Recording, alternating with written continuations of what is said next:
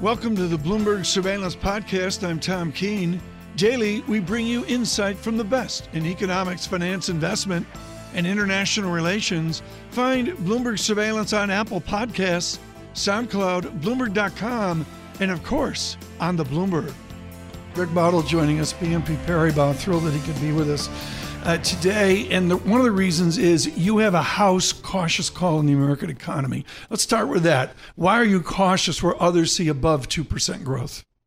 Well, I think what the market's looking for generally is this weakness that we've seen in the manufacturing side of the economy start to mean revert, and the rest of the economy, the service side, the consumer that has been much more robust, just kind of continue on track.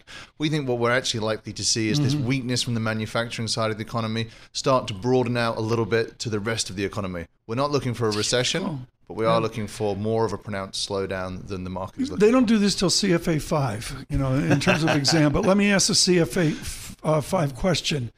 Caution, gloomy, it's not morning in America. Why are stocks going up?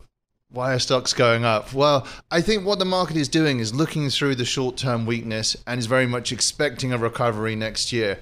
We had a very difficult year this year for earnings. S&P has rallied 25% this year, and we've had earnings growth of only 1%. If you X out the effect of buybacks, it's actually been negative earnings growth. So why is the market able to look through that? Because it's expecting a sharp rebound next year, particularly from some of those stocks that have underperformed, the energy, industrials, materials names. The market's looking for very strong earnings growth there. We think that's a view that's going to get challenged through Q1 if we don't see a decent rebound in the data. And I think you will start to see downgrades come through to those 2020 earnings expectations. And the market at these lofty levels, I think, could struggle to digest that. So, Greg, I want to talk about valuation. We've had a 25% rise in the S&P 500 in 2019, yet we've had essentially, as you just mentioned, effectively no earnings growth. Where are we in terms of valuation? It looks expensive. Yeah. I think if you look at, for example, growth stocks, a one-year forward PE for growth stocks is at highs for the last 30 years, ex the TMT bubble. So there's an argument that in this environment of extremely easy monetary policy, low rates, that there should be a valuation premium. But the question is, how much is too much? And to me, it looks overextended. So you bring up the good point, which is, I'm looking at the 10-year here at 1.75%. I've got no choice. I got to go buy stocks. I'm just going to go buy Jeff Bezos, right? Well, I think that's what's been driving the market this year. And I think as long as earnings growth is positive, even if it's low positive, that type of attitude can play out. But the issue is if you start to see stocks under pressure, if you start to see earnings contract, then it becomes much more challenging. It is a much more risky asset class. All right. So if I'm thinking about equities here, there's I'll probably have half the people that walk in this studio talk about defensive, get defensive. But those are expensive. And the other half will come in and say, no, there's no recession in sight. Go cyclicals. Where do you fall? I would rather fall in the more defensive camp, but I do think you have to be careful about that. Some of the classic defensive sectors, such as the healthcare sector, is potentially subject to a huge amount of political risk next year. So I think it's very difficult to find good value defensive stocks. I think sectors such as the consumer staples, I think, would weather a downturn better than some others. You do derivatives as well, Greg Bottle. Explain to us the convexity right now. That's the bet within the market, and when it unwinds, it goes faster. How big is the bet right now in the market? Is there, the proverbial sidelines crowded? Yeah, I mean, one of the things we've seen this week is that the VIX has broken down through the 12 What's level. What's that mean? So it means that the expectations for future volatility are very low.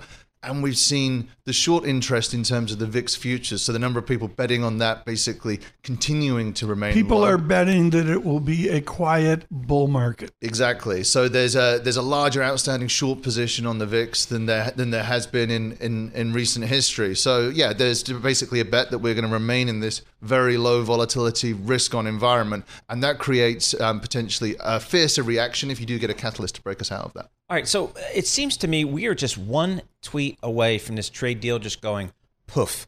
What would that mean for the market? Oh, come on. It's a Wednesday before things. Yeah, I should have taken us there, but what could happen in that scenario? Is that still a risk to the market, or is the market kind of looking past trade? The market's looking past trade, which is exactly why it is a risk. I think the market is very much pricing in the idea that this phase one deal, this ceasefire is going to get done. I think everyone accepts there are challenges further down the road. But in the short term, I think everyone I speak to expects these December deadline to pass without any further increase in tariffs and that we reach a phase one deal. So really for markets, the risks are if we don't, then that could have a significant impact. What is the segmentation that I can take advantage of? Is it mid cap, small cap, large cap? Is it U.S. international? Is it, the 12 stocks that are going up versus value line geometric going nowhere? What's the partition that is an opportunity? Well, I think it depends on your view. If you buy into the idea that we are going to have a cyclical recovery, then I think those stocks that have lagged, whether it's energy, industrials, the smaller mid caps in particular, do look potentially interesting. The Russell broke out through the top end of its trading range last week. So if you buy into that narrative, I think the smaller mid caps could rally into the back end of the year. I think if you're worried a lot about trade, if you're worried about the US elections next year, then I do think you have to be more cautious about the NASDAQ. Some of the FANG names, as I mentioned earlier, valuations for the growth stocks are extremely elevated. And typically it is the NASDAQ that has been more volatile around trade headlines and I think could be far more impacted by the politics next year. Tom mentioned the FANG stocks. I mean, are you concerned that the breadth of the market advance this year maybe isn't as healthy as we've seen in some other advances? Yeah, I think that's absolutely true. I think there's been kind of a relatively narrow subsection of the market that's been driving growth, and that very much reflects this dislocation we've seen between the manufacturing side of the economy and the service side of the economy. So absolutely, it has been a very narrow rally, and that raises the risks. Greg Botto, thank you so much. Greatly appreciate it. With BNP Paribas, with equities and derivatives there, and a cautious GDP view as well.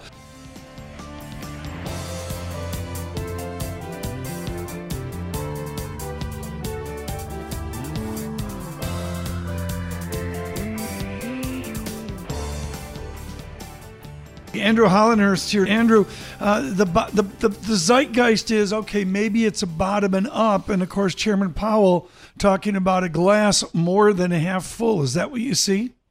It's looked a lot like a glass exactly half full, and we're starting to get some of this hard data in that's looking a little bit more positive. So we've seen some positive signs on the soft data, and I would say data out this morning, you're seeing better investment in GDP, you're seeing better signs of future investment in durables, and that's really where you want to see the strength in an area that's been weak for quite some time. With that tone, do yields as a general framework stay lower, or is the huge surprise of Q1 2020 up we go finally in yields? That would be the huge surprise. I think that's what no one is expecting. Yeah. And I think, if you were listening to Governor Brainerd yesterday, for instance. What'd she say? I missed that.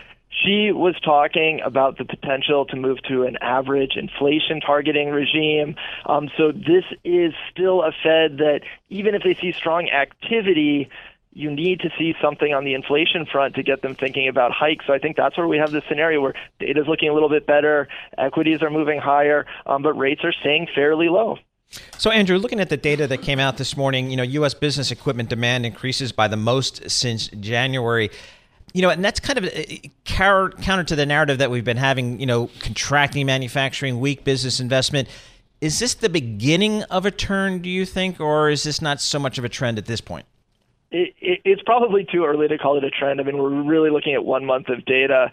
Like I was saying, you do have some of these leading indicators. Globally, PMIs for manufacturing are turning up. Now, they're still at low levels, but they look like they're coming off of a bottom. So that's what we're hoping for. That's what we think we're going to see. And the other thing that's going on in the U.S. is you had this auto worker strike, which was a drag, and probably even a drag in these numbers that still look pretty positive.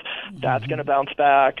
We know that we had aircraft production that was shut down. That's going to bounce back also. So you have a couple idiosyncratic factors in there also that coming into the first half of 2020, these numbers could look a little more positive. So I think that's what's going to happen. Do I see it in the data yet? I'm not sure that we're seeing it that clearly in the data Andrew, yet. Wonderful to see Chairman Greenspan on, I think, with Maria yesterday.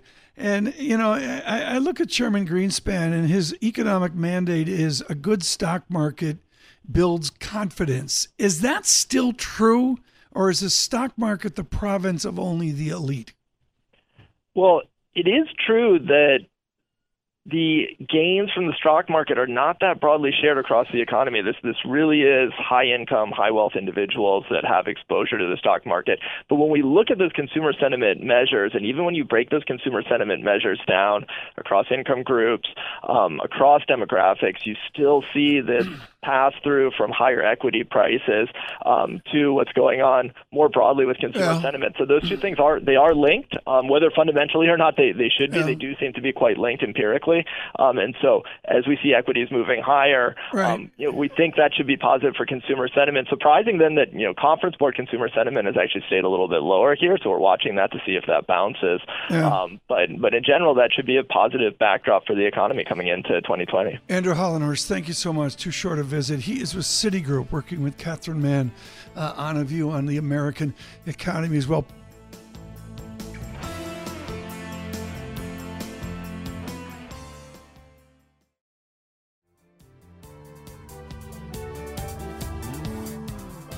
It is a joy to speak with a gentleman from Pennsylvania and Florida. His name is Mr. Kotok, David Kotok, with Cumberland Advisors. David, before we get to your important essay on the poisonous idea of negative interest rates, you have provided national leadership on the challenges to agriculture in China. And this is centered around your pioneering bird flu work years ago.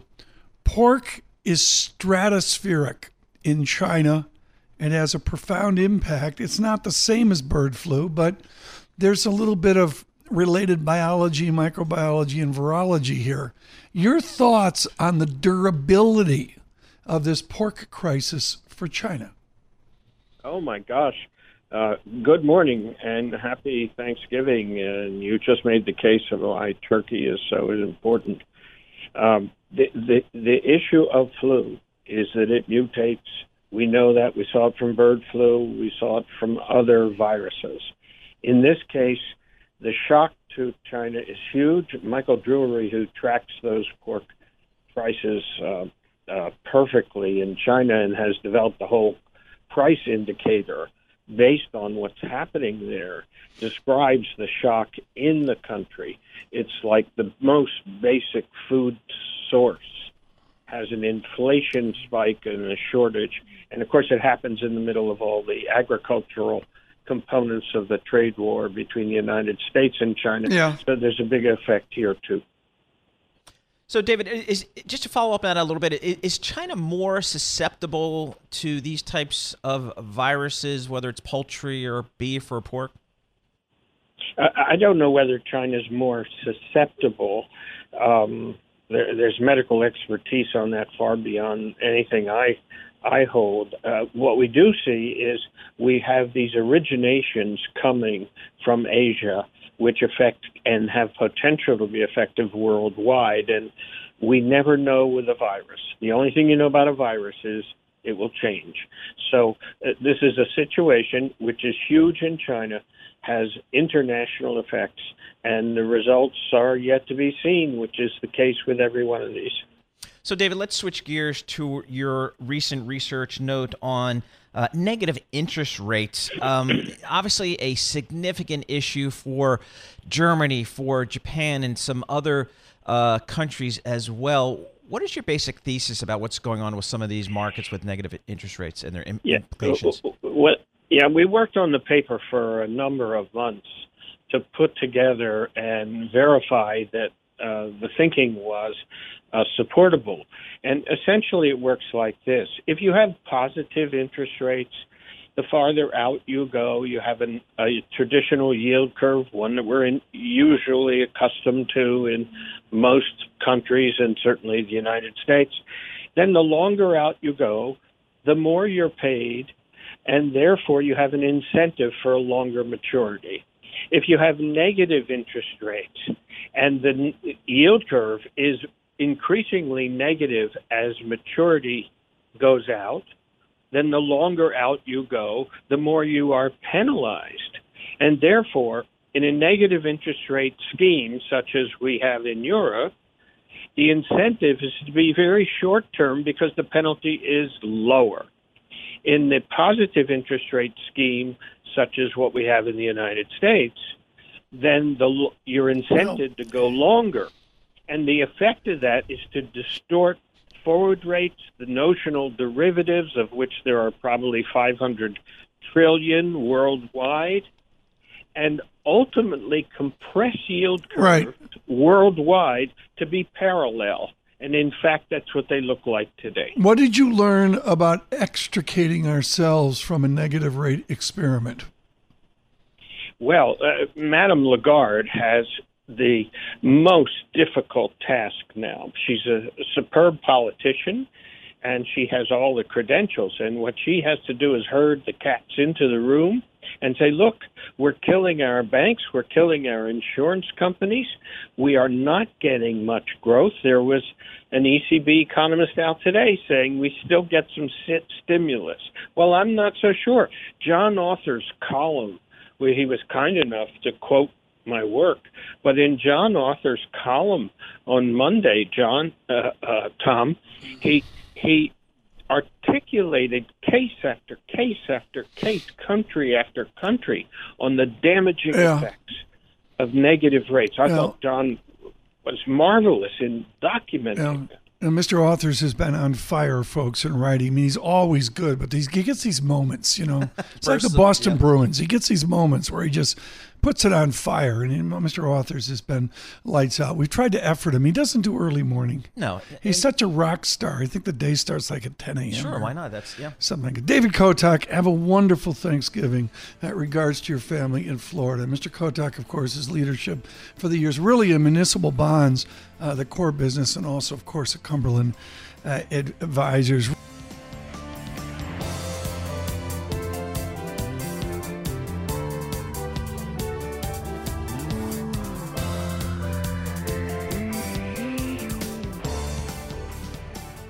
Paul Sweeney knows. I mean, you know, he's got the yard out there, the acreage to the west. He's got the John Deere 6080A precision cut reel mower. That's absolutely. You know, it's what you do. You can do the yard in like 3 swipes, right? Yeah, that's what. It gets the job done. I like seeing on 6 top of reels. that. So let's go industrial here and talk about the tentativeness of American industry. Why don't you bring in our extinguished guest? Karen Ubelhart, Bloomberg Intelligence. She covers all things industrial. You think about the Rust Belt, you think Karen Ubelhart. She's been doing it for a long time. So let's just start. I know we talked to your protege, Chris Ciolino, earlier in the day about the Deere numbers. I'm wondering, and the guidance was disappointing. They cited China. Across your universe of industrial companies, agricultural companies, is this issue really coming home to roost, i.e.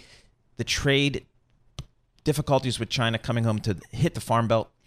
The Farm Belt is one of the areas that has gotten hit the most because our big grains are soybeans and corn, and China buys half of our soybeans. So they've been really whacked.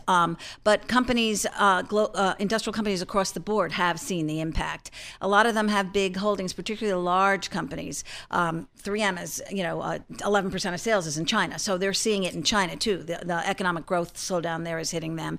And it's hitting here as well. The uncertainty is making customers pull back on some of the long lead time projects. So it has spread, and organic growth is down in just about everything except aerospace. So what are the companies that you cover saying, again, the big industrial companies, are they saying we're just trying to cut costs and ride this thing out, or is there anything they can particularly do here given the uncertainty? I think it's the former. A few of the companies have been, frankly, gotten in front of the slowdown and cut costs pretty dramatically. Emerson, Honeywell, some of the others pulled out their, quote, recession books to get ready. So margins have actually held up pretty well. The volume has not been there, but so far they've been able to deliver on margins. I know you don't do buy, hold, sell, but you mentioned Minnesota mining and manufacturing. 3M, boy, is this unloved. 2 buys, 15 holds, and 4 say go away. John Inch, Gordon Haskett, hold. Jeff Sprague at Vertical, he was brilliant on GE. Sergeant Sprague. Hold, yes, of course, Sergeant Sprague. But Karen, when does 3M, do they just slog on, or do they have to do a management revolution at this iconic American company? They have they have a big potential legal liability with the chemical PFAS, and that's one of those black hole things that is unmeasurable at this point, and people are concerned about. But in addition to that, the new CEO hasn't done a great job of A, communicating, and B, they've I had some agree. misses and he's on the road more now. You see him on TV and radio a lot more now because he's got to tell the story better. What's the story to a venerable industrial, forget about 3M, a venerable industrial company that makes a lot of different things? I mean, that's the game. Yes. Is the game over? It's funny, as you saw in the last 2 years, right? All of these companies are splitting up and they're becoming more focused. Ingersoll next year, Fortive, UTX is splitting out everything. Okay, well, let's take Ingersoll Rand. Ingersoll Rand is a hugely venerable name. I remember interviewing their Dynamics CEO 10 years ago. They had 12 divisions and all that. They're just going to be it's HVAC. Gone. They're going to be focused on, HVAC and building controls and things like that. They're getting rid of all their industrial businesses. JCI did the same thing, got rid of all the auto business, all the battery business. They're now just building controls. So you're seeing pressure to focus. Emerson is under pressure right now with an activist to do similar things. But this is important, Paul. Is this the market speaking or hedge fund activists speaking? And does it lead to true shareholder return? I think it's going to be really interesting myself. I feel if when we have our first big bad downturn, all these companies that are now focused are going to get whacked harder. Paul, exactly where I wanted to go. She said it better than me. I know. As you look out to 2020, I know you folks in Bloomberg Intelligence do your 2020 outlooks. You think about some of these big industrial companies. Is when you do your 2020 outlook, are you just like their corporate development people saying, tell me what happens with China trade and I'll tell you what we're going to do in 2020? It's had a broader impact on global growth. The PMIs for all the major regions are all below 50, except for Brazil, which doesn't really matter that much. So it is broad. Europe is very, very weak. The U.S. is the strongest, but it's now got a PMI that is below 50. This is critical, what we're talking about. The modern MBA experiment is a consultant comes in and says, break up your multi-sector conglomerate. And, multis, when I first started doing this, multis got premiums. GE is, the ultimate premium. Because of that stability, because of all the businesses they were in. Now they're saying, focus, initially under pressure from activists, right? And in some cases not. But I'm just waiting for the downturn, and then they're going to put them back together because the cycles are going to hurt. What does Mr. Culp's Danaher do that the others don't? Because Danaher gets a valuation. At this point, let's say new Danaher without Fortive is very healthcare. So it's got so oriented. It's focused as well. Excuse me. It's got a stability there. I mean, they've got some other smaller businesses. Paul, I think this is a huge issue. It is. I mean, it's like lemmings over a cliff where there's a strategy. Vogue. I'm not one to judge the vogue, but I'm identifying that there is a vogue. Yep. Like remember in the 60s when there was, conglomerates are in, and then in the 80s conglomerates were out. You were too young to remember that. Well, you mean you're saying spell it in the Tenneco? 80s I remember. Ling I know Temco vote. Yep.